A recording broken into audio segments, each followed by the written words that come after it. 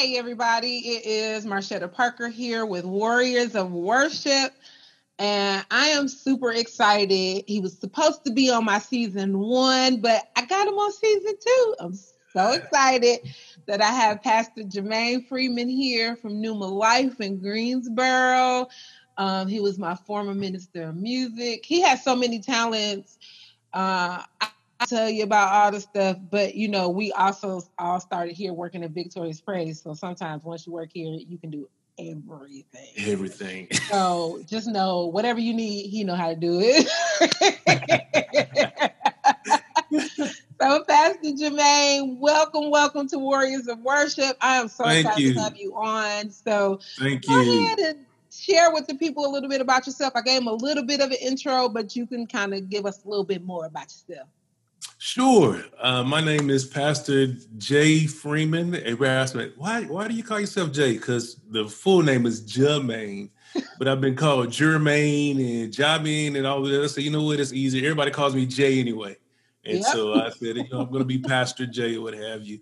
And so I originally started in music when I was 3 years old and started playing in church services at the age of 5. And it just kind of sprouted from there. I literally... music has been my life, right? And church, just like you, any of the Nichols. If you know any of the Nichols family, we were like this. We were born, and then that next Sunday we was in church service. it wasn't no sugarcoating it. We was there. You're absolutely right. And so I've been in the church all my life. I tell people all the time, the church hasn't necessarily always been in me all my life. Because we was in the church, we know how that is. We know how that is. But God has really just developed me through the years as far as musical talents is concerned. And I went from playing the drums, starting out at the age of 3, to playing the trombone. When I got in school age of band, I went from the trombone to the saxophone, and then from the saxophone to the piano and organ, or what have you. And I haven't picked up a saxophone since I started playing piano. And so, I've been on this journey for a while now. I'm 44, going on 45. And so it's been a long time since I've been in the music industry as well as a minister of music. My first official job as a minister of music was at Victorious Praise Fellowship, Church of God in Christ, in Durham, North Carolina, serving Pastor Will Nichols and serving alongside the most amazing praise and worship leader by the name of Marshetta Parker. Everything. So we grew together, we've grown up together, and now God has me the next dimension of ministry, pastoring here in Greensboro, North Carolina, at Pneuma Life Church. Awesome. And I will say, Pastor Jermaine, it was an amazing time. Like Pastor Jermaine is really like a brother to me, and when you have brothers and sisters, y'all don't always agree on everything. Right. But we still love each other 1,000%. Like the God in him and the God in me, we just really, really, really match up as far as ministry is concerned. Like it's almost a no-brainer. I can not have sang with Jermaine for like years, and he just gets on the keyboard and I can sing anything and he's going. And that is the importance of having, to me, a spirit-led minister of music. Absolutely. You love them naturally, but you love them even more spiritually, because there's something in your spirit that just connects with people immediately. And that doesn't always happen. Right. So because it happened for us earlier on, sometimes people take it for granted that it always happens like that. And it does not. Right. We grew together naturally as well as spiritually. So I think that's almost like something that you can't really break, even when the enemy tries to break stuff, it can't. And I will say that Pastor Jermaine has a couple songs on my project that I'm going to finish in Jesus' name. Amen. We claiming it right now. Amen. He's an amazing writer. He's amazing at putting songs and music together that, to me, heals the soul. And I think that That's what we need, not just songs, Right. and like I always used to say, I don't want to sing songs for the sake of singing a song. I Right. want it to be meaningful. I want it to mean something to people. I want lives to be changed. And I feel like that's the type of music that you have done and that you set forward, that you send to other artists, not just me, and have done well at doing that. So I just want y'all to know he a pastor, but he comes with some credentials behind his pastorship and his ministry. He's absolutely amazing. And so one of the things that I would say is, even growing up in music together, how did you figure out how to set appropriate guidelines for music, for whether it's Victorious Praise or whether you moved to another church or whether Victorious Praise went to another church? Because I always feel like those are things that you kind of have to take into consideration when you're moving from spot to spot. Right. Well, I would say the first thing is really being in tune with God. And having that prayer life and being able to discern the Spirit of God. People used to ask me all the time, well, how do you know, we have an outbreak on Sunday morning. And it was like, how did you know to change the song or to sing that song right then and there? And it's like, I didn't know. It was all God. They used to ask me in choir rehearsal. I'm sure you remember this. Well, what are we going to sing Sunday? I was like, look, we're going to prepare these songs, but I don't know what God is going to lay on my heart Sunday morning. Many times it was just amazing to me, the process that I had with God, because I would wake up Sunday morning and my regimen was always every morning is to get up and pray. But on Sunday mornings, I was always more devotional. So even when I got up singing. I got up, and so a lot of times God would just drop songs in my spirit. And I knew even on the way to service, like, okay, this is what we're going to sing. And there was times that we got to service, and because of the shifting of the Holy Spirit in the services, we had to change at the drop of a dime. Yeah. And so you have to be willing to do that. So prayer, I think, is the first thing. Then songs, as far as song selection, songs that really focus on God. Many times we miss the mark because we're getting songs because they sound good or they jumping, you know how it is. And especially in the Pentecostal church, you want to get people moving and jumping and carrying on. But how about this? Let's focus on God, right? Let's make the ultimate focus on God. When you look at Psalms 100, it talks about making a joyful noise unto the Lord. And it talks about us entering into his presence with thanksgiving and into his courts. In other words, how are we going to go to his courts and into his gates, right? And then we don't praise the one that offered us the actual invitation, right? And so when we go into the house of the Lord, it's not about us. It's not about our churches. It's about us giving God praise. And so we have to keep him first in that. The next thing is I always look for songs that are biblically based. I think that's very important. That we're not singing things that's outside of the word of God, right? There's a space for inspirational songs. There's a space for those types of songs. But in a praise and worship service, it's not time to necessarily be inspirational. It's time to worship God as a body of believers. And in that, we are inspired. Right? When we sing the word of God back to God, we are inspired. He inspires us. He begins to encourage us, even as we are praising him. That's what we were created to do. We were created to worship him. And so we have to keep that in mind as well. Now, one of the other things I always say is make sure that the song selection that you're selecting fits your congregation, fits the atmosphere that is present in your church. Right. If you have, the modern day thing is you have some churches that are hip hop churches. Right. And so they're more along. I know, Karen Jones was popular for that, having the end contemporary church. And so how would you look knowing that that's the environment and you come in as the new minister of music or praise and worship leader and you trying to have them singing the traditional hymns? It just does not work.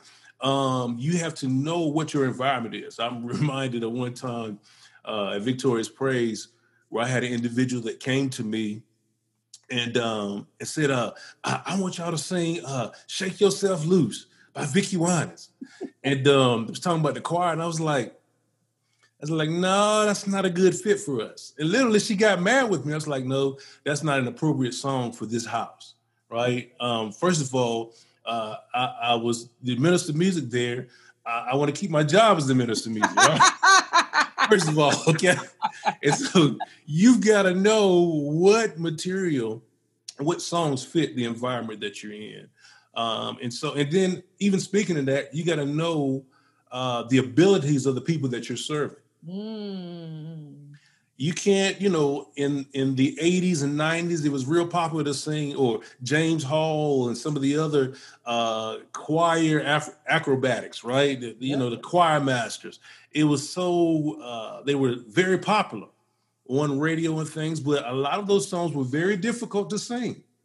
They were even very difficult for some musicians to even play. Right. And so it doesn't make sense. It doesn't make sense to try to sing those songs and play those songs if you don't have the capacity to do that. One of the things I always say is excellence is not being as good as the next church or the next artist or the next producer. Excellence is being the best you can be at what you have at that time. Wow. That actually is so true, because just like you got them, I still do get songs for like the worship team, and I know the limitations of my team. Right. And so I'll listen to songs and I'll be like, oh, that's a really good song. Unless I can come up with a way to tweak it to make it our own, which we, praise the Lord, we always had a Victoria's Praise version of everything. Absolutely. If I couldn't think of anything, or Minister of Music can't think of a way to change it to make it so that it would fit, we probably are not going to do it. And I will say, as a worship leader, I have tried songs before. There are songs that we probably sang one time and we never do them again. Never. Because you're like, nope, that wasn't it. Was the one. Right. And you got to be okay with saying that. Right. It doesn't make you a bad person. It just means that we're not Judy McAllister and all the other people, that you can think of that do things on records that you may not be able to pull off. Right. That's so true. And you brought out something that's very important for us to understand too, is that we don't all get it right every time. Nope. You know what I'm saying? You and I, as we were growing together, there were times where we missed it. And we were able to admit that. Yeah, I shouldn't have pushed y'all to sing that one. It's not the right time. You know what I mean? You hear that and you say, okay, it's a good fit. It may be a good fit for your church in the atmosphere, but you may not have the voices to pull that off right now. Or I may have pushed them too far. So instead of starting the song in a different key, I started in an original key and was like, okay, we're going to be like Heads and them, and we're going to modulate 10 or 15 times. Where I should have stopped at modulation 7, right? So you live and learn. Live and learn. But that's all a part about really growing. Right. Really I growing. think that's really good, Pastor Jermaine, because I think that you, as a leader, and now that you're a pastor as well, they kind of give people the luxury. I was just speaking with someone that was just telling me that their pastor gave them, a lot of flexibility to grow and to, make little mistakes here and there. We don't make them too often. But so now that I've gotten onto the pastor, how important do you think the relationship is between the minister of music and the pastor? I think that's probably the most important relationship in the church. Yeah. To be honest with you. You have people say, oh, it's the trustees, oh, it's the assistant pastor and all of this. Once that clock strikes 10 a.m. for us, or 10:45 for others, or 11 a.m. for others, you see the importance of that relationship. And I think many times pastors don't foster that relationship outside of the church service. So really connecting, I think one of the things that helped Pastor Will and I is that we connected outside of church before we even got to church. When we had, I still remember our initial meeting at Denny's in Raleigh, right? And I remember the questions he asked me and the things that I told. I remembered that verbatim, right? Because that was an impactful conversation in my life. So imagine if every pastor took that position and really developed a strong relationship with their minister of music. Wow. I think many of the issues that we see in our music ministries, we see dealing with the pastors and all that. I think a lot of that would be alleviated when we look back in biblically. The relationship between Lucifer at the time and God in heaven. He was God's right hand man. You know what I'm saying? I mean, he was over worship. He was over everybody coming together and worshiping God. And so when you look at that relationship, of course, the enemy wants to attack that relationship because he understands the importance of that relationship between the minister of music and the pastor. Wow, that is, I totally agree with that. And so moving a little forward with that, how important is accountability in the lifestyle of people on your musical team, whether it's Right. the minister of music, whether it's the worship leader, or if it's just somebody that's on the worship team? How accountable or how important do you think accountability is in their lifestyle is in the music ministry? That's a great question, and it's vitally important because one of the things I always bring out, and as you'll remember, we can't sing about something we're not living. Even with ministers, I used to tell them in ministers class, we can't preach about something we're not living, Right. because now you move from being somebody that's true to the call to being a hypocrite. So you have to. Now that doesn't mean that we don't have room to make mistakes, right? We all understand that we all fall short of the glory of God every day. And so we're not perfect people. And so we can't be perfect in that sense. However, that does mean that I'm living a holy lifestyle, a lifestyle that's pleasing to God. And I'm accountable to my leaders. I'm accountable to the call. If you say that God has called you to music ministry, not me, that's one of the things I used to always say. And the reasons why I never went and recruited a lot of people to come into the choir, to come into the music ministry, because I feel like if I recruit you, then you'll leave. And then you have an excuse, well, it wasn't really what I wanted to do from the first place. You talked me into it. Right. Yeah, exactly. You know what I'm saying? But if God tugs on your heart and says, I want you to use your gifts for this particular ministry, now you're accountable to God. And now guess what? I can hold you to that. I said, you didn't come from me. You said that God called you to this ministry. Wow. You said that now God he's not a schizophrenic God. You see what I'm saying? I'm gonna have him, honey. Right. He's not gonna change his mind. He's gonna tell you one thing today and then tomorrow he changed his mind. That's not how God works. Right. And so it's hugely it's a huge thing to be accountable. Right. In your calling, and not only to God, but you're calling to your leaders as well. Because oftentimes we plan, right? We plan our services. We plan the things that we're going to do musically based on who's available, based on who's going to be there. And so me knowing, okay, this individual, we may have practiced your song to sing Sunday morning, and then you pop up and let me know at the last minute you're not going to be there. It's like, well, you should have let me know that before rehearsal, so that way I could plan accordingly. Right. It's hugely important that we are accountable, and really that speaks to your personal relationship with God. What I've found is those that are serious about their relationships with God and has really developed that lifestyle of worship and all that, you don't have a problem with showing up, being accountable, being on time, being present, in the moment or what have you. Right, and I think that's something that's vitally important. It's something that I try to instill in my children, because I feel like we're almost in a society where a lot of people don't like to be accountable. I'll do it, but don't put it in ink. Just right. Put it in pencil so you can erase it real quick. Right. I'm thinking, it's kind of like one of those things when you talk about accountability in your lifestyle, accountability and showing up. Once you tell somebody, once you told God, I'm going to do this, then it should be, I learned from my father, blessed is a man to swear to his own hurt and change his not. That means that if I told you, Pastor Jay, that I'm doing it, even if it costs me money to do it, like I think about all the things that you supported me with. You told me, God told me to do this, and you have done just what he said. But other people would have probably, well, she ain't did it yet, so I ain't, whatever. But you can appreciate people. And so I feel like our task is to teach this next generation accountability.